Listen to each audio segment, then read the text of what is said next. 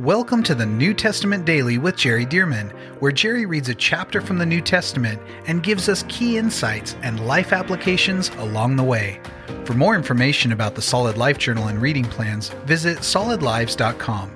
And now, let's get into today's reading. Okay, here we go. The chapter, this all-important chapter. Acts chapter 2. When the day of Pentecost had fully come, they were all with one accord in one place. What did that mean, had fully come? Well, you remember way back from Genesis 1, the evening and the morning were the first day.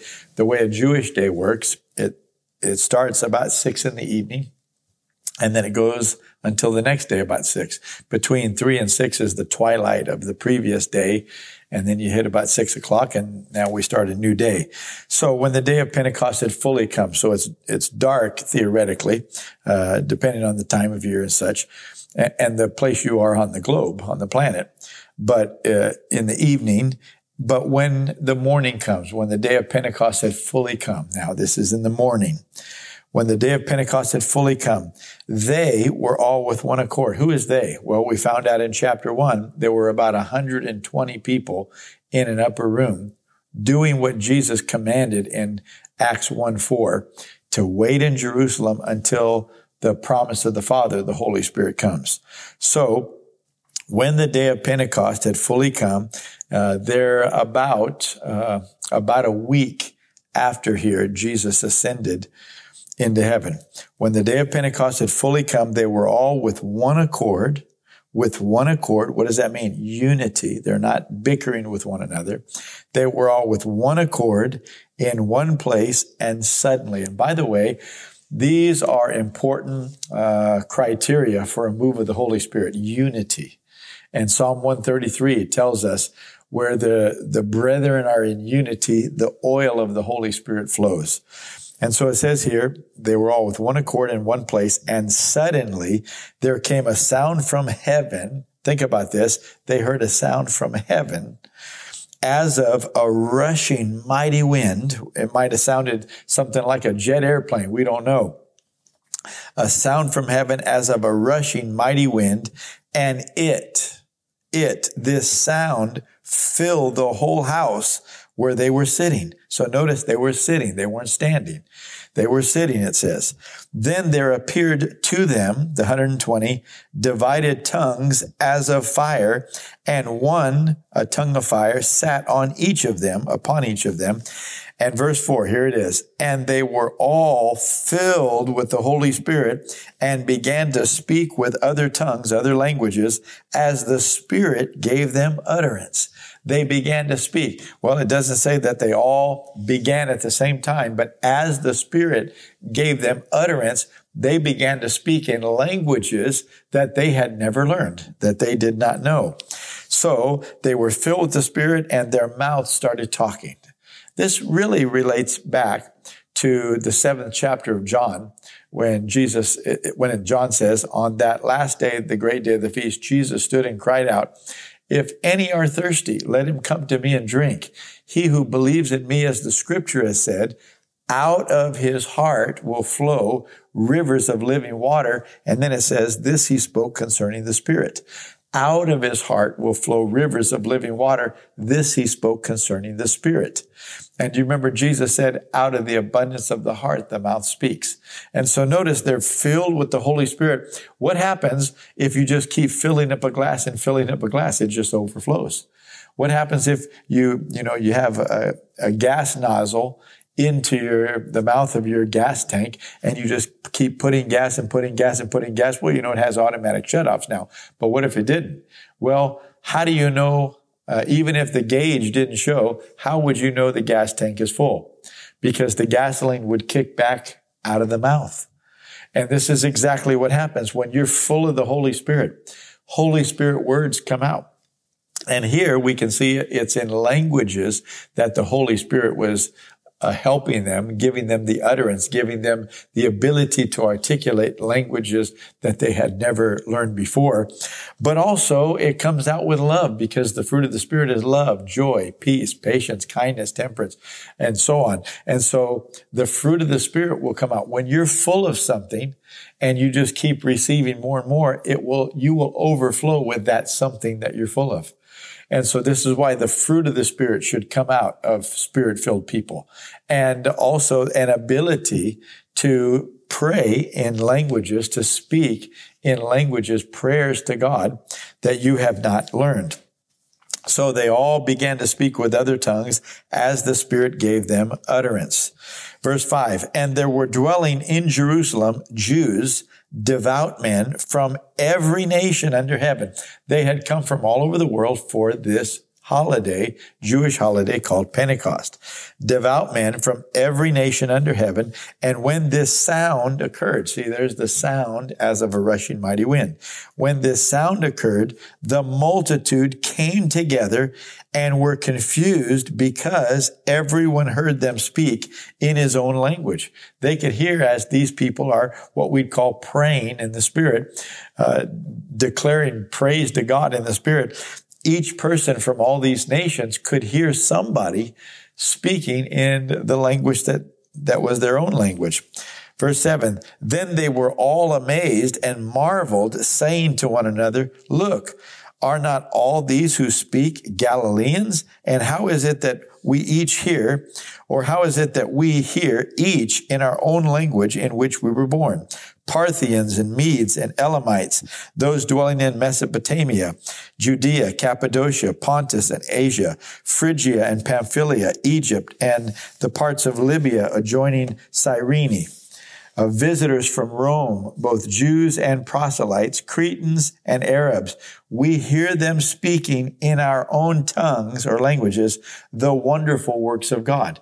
So they not only said we hear in our own language, but they said, here's what we hear. They're speaking about the wonderful works of God.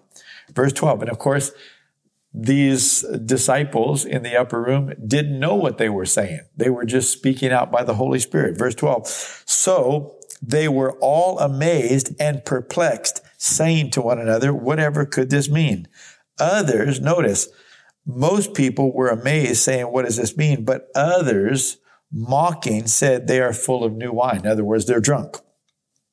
Verse 14, but Peter, you're going to see right here that a carryover from the Gospels is that Peter is still the leader among the apostles.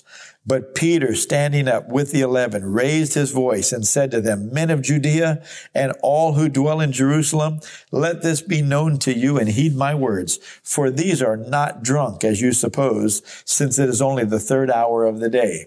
So what are we talking about? We're talking about 9:00 in the morning, since it is only the third hour of the day. But this is what was spoken by the prophet Joel. In other words, he's saying a prophecy from Joel, the Old Testament, or what they would call their Bible, the scriptures, is being fulfilled today. Watch this. This is what was spoken by the prophet Joel. And then he begins to quote, and it shall come to pass in the last days, says God, that I will pour out of my spirit on all flesh. Your sons and your daughters shall prophesy.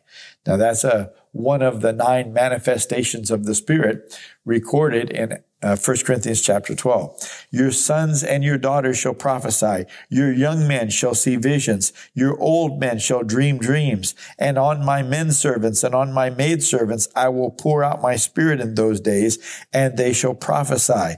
Now let me just stop there, because it's important to point out that Peter is quoting from the book of Joel, an Old Testament prophet, and he's saying, this is what is happening right now. The prophecy of Joel is being fulfilled right now. But notice this, it's going to come to pass. Verse 17 says, I will pour out of my spirit on all flesh. Your sons and your daughters shall prophesy, not just the sons. It goes on to say, your young men shall see visions, your old men shall dream dreams, and on my men servants and on my maidservants, I will pour out my spirit in those days, and they shall prophesy. So notice, both male and female, Notice both young and old, young men and old men. Notice both normal socioeconomic people, but also men servants, maid servants, what we would consider the lower socioeconomic people, people that are not of status in terms of wealth. And Peter is sharing by the prophet Joel, and God said this through the prophet. He's saying, look, when the Holy Spirit is poured out, he is going to be the great equalizer.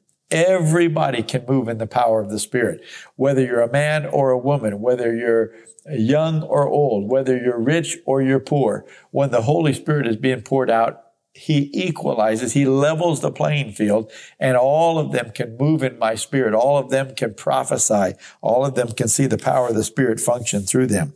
And then he continues to quote from the book of Joel, and he says this, I will show wonders in heaven above and signs in the earth beneath, blood and fire and vapor of smoke.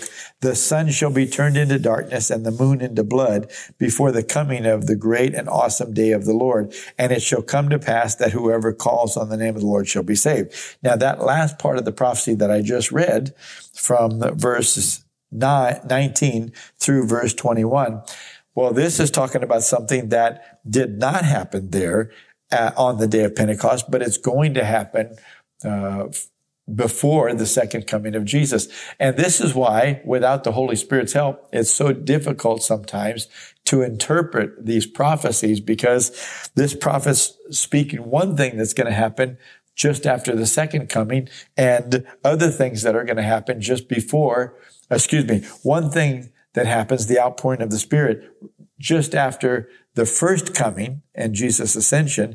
And these other things are going to happen just before the second coming. And so, well, if you didn't realize, like the Jews didn't, that there were going to be two comings of the Messiah, then it would be virtually impossible to understand these prophecies. But now we can see them quite clearly. Verse 22, Peter goes on. He continues his message after quoting Joel.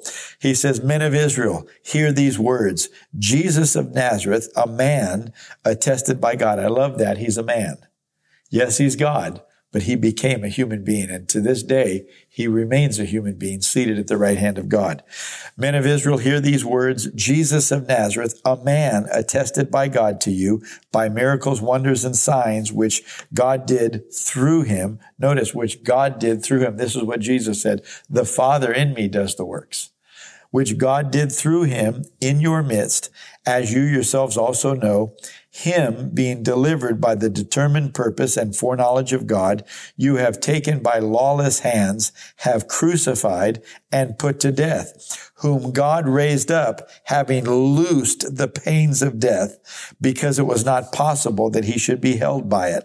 For David says concerning him, and now Peter's going to quote from David, David also being a prophet. He says, for David says concerning him, I foresaw the Lord. In other words, David wrote these words, but David wasn't writing about himself. He was prophesying about the Messiah to come. And let me say it more accurately. Jesus, who existed before he was born as a baby, as God, the Son of God, Jesus was speaking prophetically through David, and it was captured in Scripture. But this is really a prayer from Jesus. So notice this. I foresaw the Lord always before my face, for he is at my right hand, that I may not be shaken. Therefore my heart rejoiced, and my tongue was glad. Moreover, my flesh also will rest in hope. For you will not leave my soul in Hades, nor will you allow your Holy One to see corruption. You have made known to me the ways of life. You will make me full of joy in your presence. And that's the end of the quote from David. Verse 29, Peter goes on to say, men and brethren, let me speak freely to you of the patriarch David, that he is both dead and buried, and his tomb is with us to this day. What does that mean? That David wrote, you will not leave my soul in Hades, and you won't even allow me to experience corruption. What does that mean? You won't even leave me dead or in the grave long enough for my body to begin to decay. Now watch this. Men and brethren, let me speak freely to you of the patriarch David, that he is both dead and buried, and his tomb is with us to this day. Well, by this time he'd been dead about 1,000 years. Verse 30, therefore, being a prophet and knowing that God had sworn with an oath to him that of the fruit of his body, according to the flesh, he would raise up the Christ to sit on his throne. He, David, foreseeing this, spoke concerning the resurrection of the Christ, that his soul, in other words, Jesus' soul, was not left in Hades, nor did his flesh see corruption, nor did his body even have an opportunity to decay in the tomb. Verse 34, this Jesus God has raised up, of which we are all witnesses. Therefore, being exalted to the right hand of God, and having received from the Father the promise of the Holy Spirit, he poured out this which you now see and hear, talking about the outpouring of the Holy Spirit. Verse 34, for David did not ascend into the heavens, but he says himself, the Lord said to my Lord, sit at my right hand till I make your enemies your footstool. This is what David wrote. The Lord said to my Lord, sit at my right hand. So the Lord, that's Father God, and said to my Lord is Jesus, the shepherd. The Lord said to my Lord, sit at my right hand till I make your enemies your footstool. Therefore, let all the house of Israel know, Peter goes on to say, assuredly that God has made this Jesus, whom you crucified, both Lord and Christ. I tell you what, the boldness of the Holy Spirit is on Peter, and he is just telling it like it is here. It says, whom you crucified, God made him both Lord and Christ, which is Messiah. Verse 37.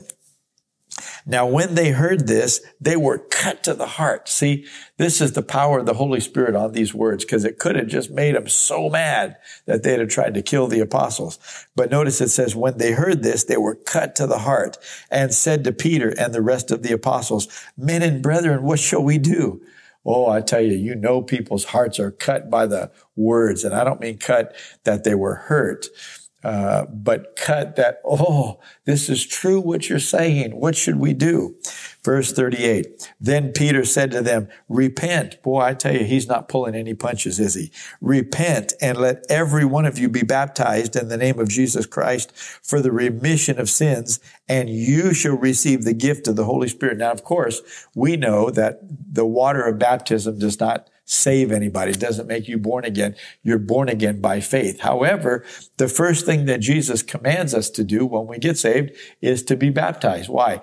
To show, to demonstrate that you have made Jesus Lord. The old person is dead. Bury it. That's what going down in the water means. You're put down in the water as if we're burying the old person. But then when we raise you back up, this is you declaring to the world, I've been raised from the deadness of sin. My spirit is now born again as a new person. I have a new life in Jesus. When you feel that water washing over you, that's God wanting you to feel on the outside what happened on the inside. He washed all of your sins away. So notice here, he says, repent and be baptized, every one of you, in the name of Jesus Christ for the remission of sins, and you shall receive the gift of the Holy Spirit. Notice, he just throws it right in there. You don't have to be saved for any length of time. No. You get saved? Good. Let's get you filled with the Spirit too. So if you'll repent and be baptized and declare Jesus, and you will receive the gift of the Holy Spirit. Watch this. For the promise, talking about the promise of the Holy Spirit, for the promise is to you and to your children and to all who are afar off, as many as the Lord our God will call. The Holy Spirit's fullness is for everybody. To you, for your children, and to as many as are afar off, to all, as many as the Lord our God will call. Verse 40, and with many other words, see, he wasn't done with the message. With many other words, he testified and exhorted them, saying, be saved from this perverse generation. Then those who gladly received his word, notice not everybody did, but those who did. Then those who gladly received his word were baptized, and that day about 3,000 souls were added to them. Well, we don't know how many did not believe and come. and repent. But 3,000 did. Verse 42. And they continued steadfastly. The Greek there is proskatereo. They were strong toward these 3,000, about 3,120 now. It says, and these continued steadfastly in the apostles' doctrine, teaching, and fellowship, in the breaking of bread, and in prayers. These are 4 important things. Then fear came upon every soul, and many wonders and signs were done through the apostles.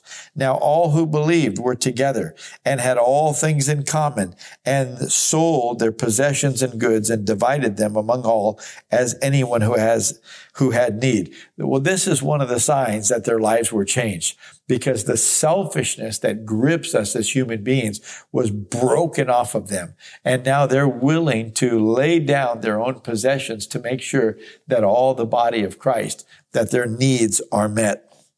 Verse 46, so continuing daily with one accord in the temple and breaking bread from house to house. Notice the 2 layers. Continuing daily with one accord in the temple, this is Jerusalem, and breaking bread from house to house. They were also meeting in homes. It goes on to say they ate their food with gladness and simplicity of heart, praising God and having favor with all the people. And the Lord added to the church daily those who were being saved. And so notice there's such a move of God happening here. These people's lives are so changed. They're sacrificing to meet the needs of one another. And it goes on to say that the power of the Spirit was so much on them that the Lord was adding to the church daily, not weekly. Every day, new people were getting saved and being added to the church here in the book of Acts. This is what God wants for us. He wants us to be filled with the Spirit. If you pray in spiritual language, pray more. Give it an hour a day or more in the Spirit. You'll be surprised at the power of the Holy Spirit that flows in your life if you will press into the things of God. Call upon Him.